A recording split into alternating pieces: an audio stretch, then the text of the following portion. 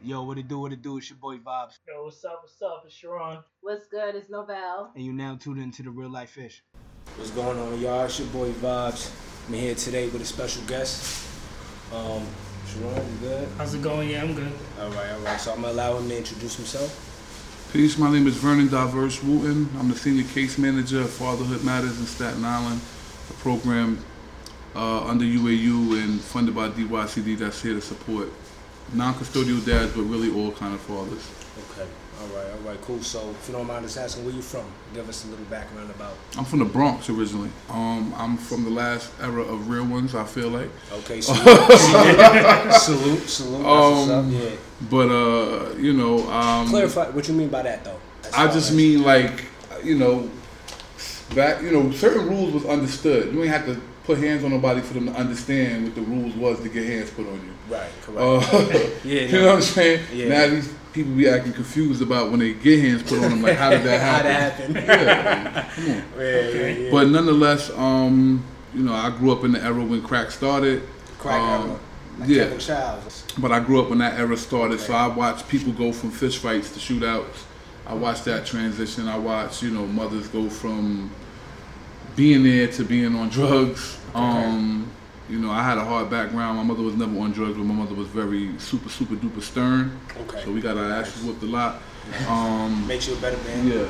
It did. For me, it did. For me, it did. Not everybody. Yeah. It ain't going to work for everybody. But for me, per se, it definitely helped put the world in perspective and give me a clear idea of what was okay and what wasn't okay. Right. And it was no... When you come up that way, you kind of stop looking for excuses. You just do what got to get done because there's really no excuses. Still get your ass whooped. Correct. So Yeah. excuses didn't really count. You know what I'm saying? It wasn't like I would lean on an excuse. It wasn't no excuses that we could. Right. Okay. But nonetheless, I came up through that upbringing. So how was was your father in the picture at all? Or absolutely. I didn't grow up. The fact of the matter is, my moms and my pops was together when I was really, really young. Like 3-4 years old, and I had a little sister, and we did stuff as a family all the time. Okay. And then they split up, and I wound up going with my pops, and my sister with my mom's. Okay. My pops wound up getting murdered when I was about 8 years old, and then I went back. Yeah. Okay. It's a long time ago, but yeah. So after my pops wound up getting murdered, I wound up back with my mom's and was raised from there until I was like 13, and I became like a quote-unquote Penn's case. I was a Penn's case, it wasn't a quote-unquote. I was a Penn's case, which is a person who needed supervision. It's like an out-of-control teen, whatever. So I fell in that category, and that's how I came to Staten Island in the group home, and I've been here ever since. But I had a great relationship with my pops. As far as I remember, my cousins remember me getting way more ass whoopings than I remember getting. Maybe because you blocked them out. I wonder. But I remember only really one time that I got the business from him. But but it was me and him. Okay. You know what I'm saying? I was young. I was like 4, 5, 6. Right.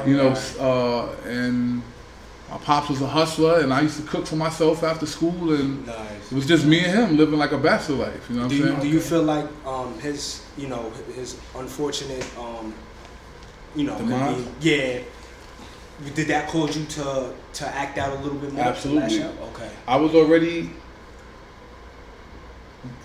fighting a lot in school anyway, but that was the era we lived in. It was like you had to get it popping in kindergarten, first grade. It was popping. It wasn't we was fighting on the regular. We was getting suspended in the first grade. Right. But after him, I became way more easily triggered. Back then we used to say your mother, your father. Somebody say your father, I'm coming over to death. You know what I'm saying?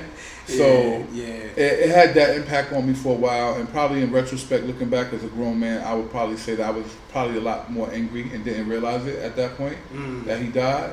Not really, like as a grown man looking back, I could tell I was probably really angry. Yeah. Back then, I didn't realize that I was really angry. Right. You know what I mean? Right. Okay. Yeah. Okay, so you told us a little bit about yourself. Can you tell us about the organization? The Fatherhood Matters Fatherhood Matters itself. Well, to give you a little bit of background,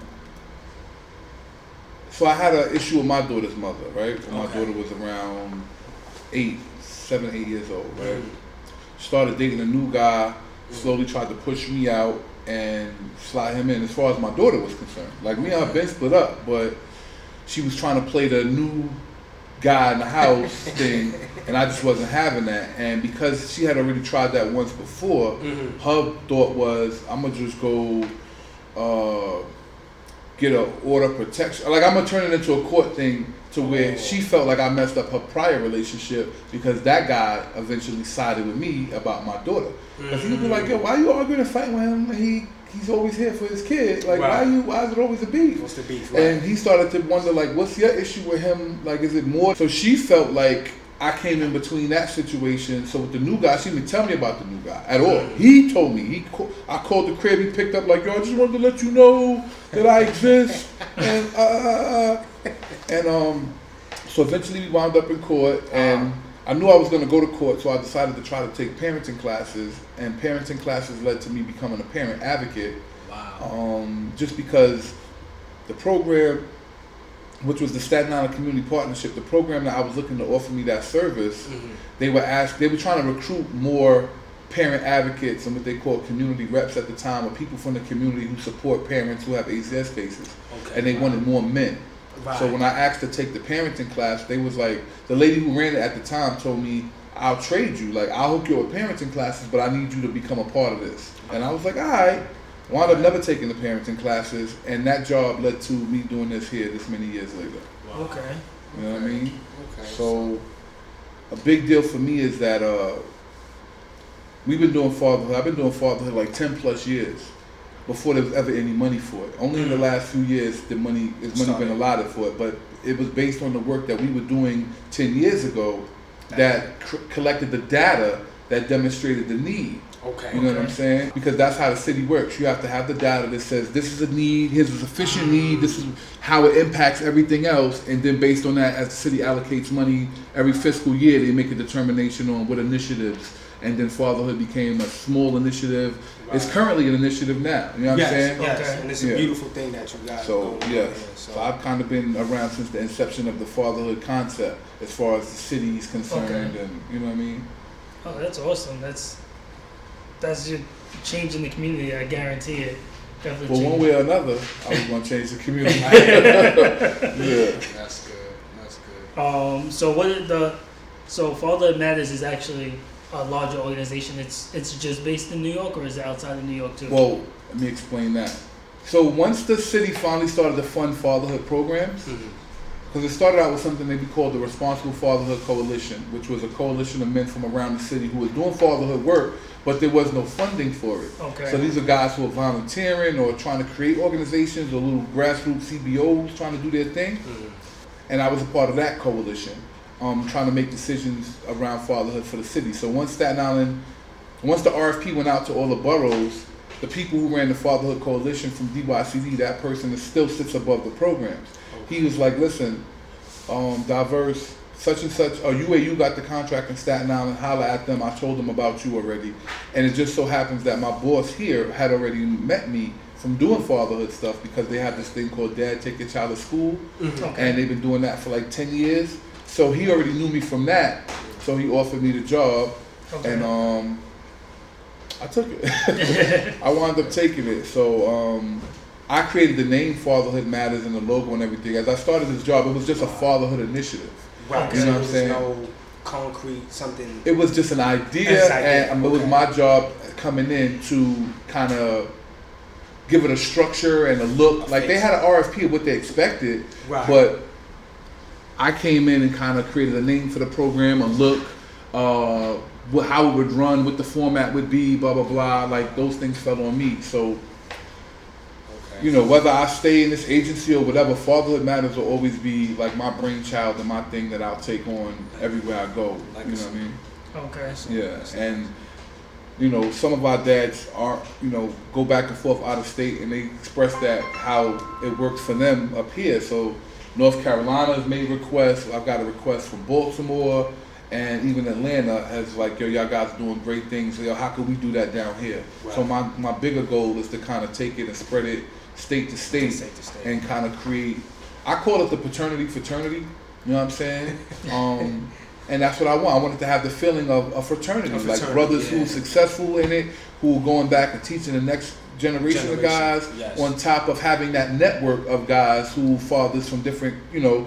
So we can exercise best practices. Meaning, yo, what's working for y'all in New York? Well, we having this trouble in Baltimore. How did y'all deal with that in New York? You know, just giving each other advice on what works for where you at and how to best engage the brothers in your particular town, city, area, whatever. You know what I mean? Okay. And so now the program itself is collectively for fathers. But absolutely. How does it help them in the day-to-day aspect on things, or in relationships, or? Well, our deliverables, our criteria is that we work with non-custodial dads because that was the largest concern, and a lot of that concern came from child support. Okay. Right. So non-custodial fathers who don't live in a home but they're not paying child support, which means mom is on public assistance, which becomes a drain on the city, blah, blah, blah. So then the city wants to enforce those fathers to start putting up that money. Right. So that's part of why they created the initiative to actually do it. Okay. How we help in the day-to-day, part of our, what we're asked to do is to do parenting classes from the 24/7 Dad Initiative. That was created around the time when Obama came up with the whole My Brother's Keeper movement, because that's what fatherhood came out of. That's where that federal money trickled down to the states, to the cities, blah, blah, blah.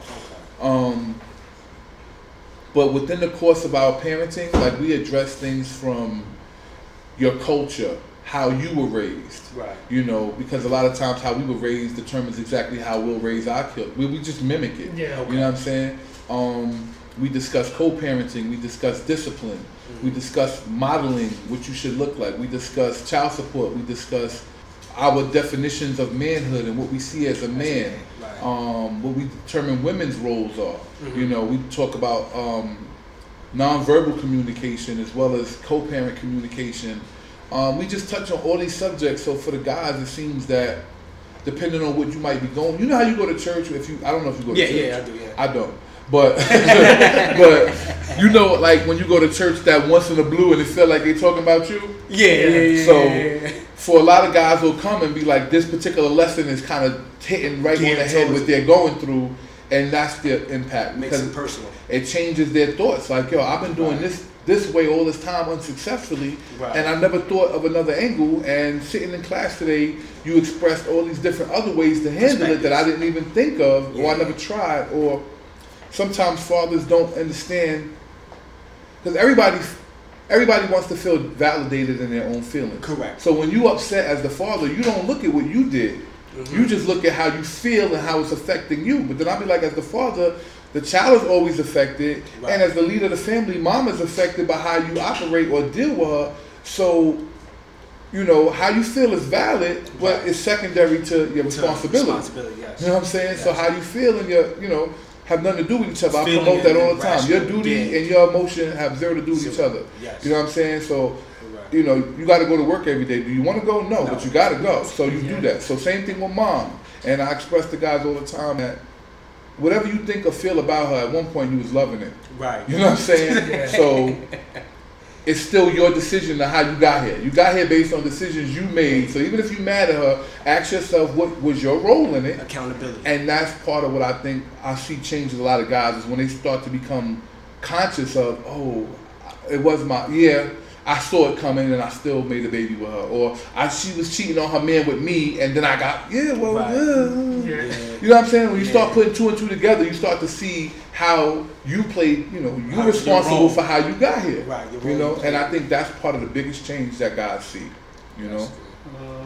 Okay, so I feel like I was going to ask you, what do you look to achieve with your foundation, but you said your ultimate goal is to spread it state to state, right?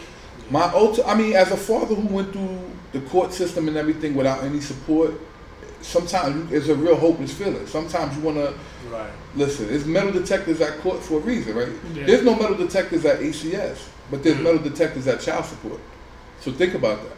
Put it in perspective how triggered men get. Right. You know what I'm saying, from the things that we go through. So a lot of times there was times I felt hopeless. And because I worked at the job that I worked at, working as an advocate in ACS, I knew that things could get better, but nobody was helping me.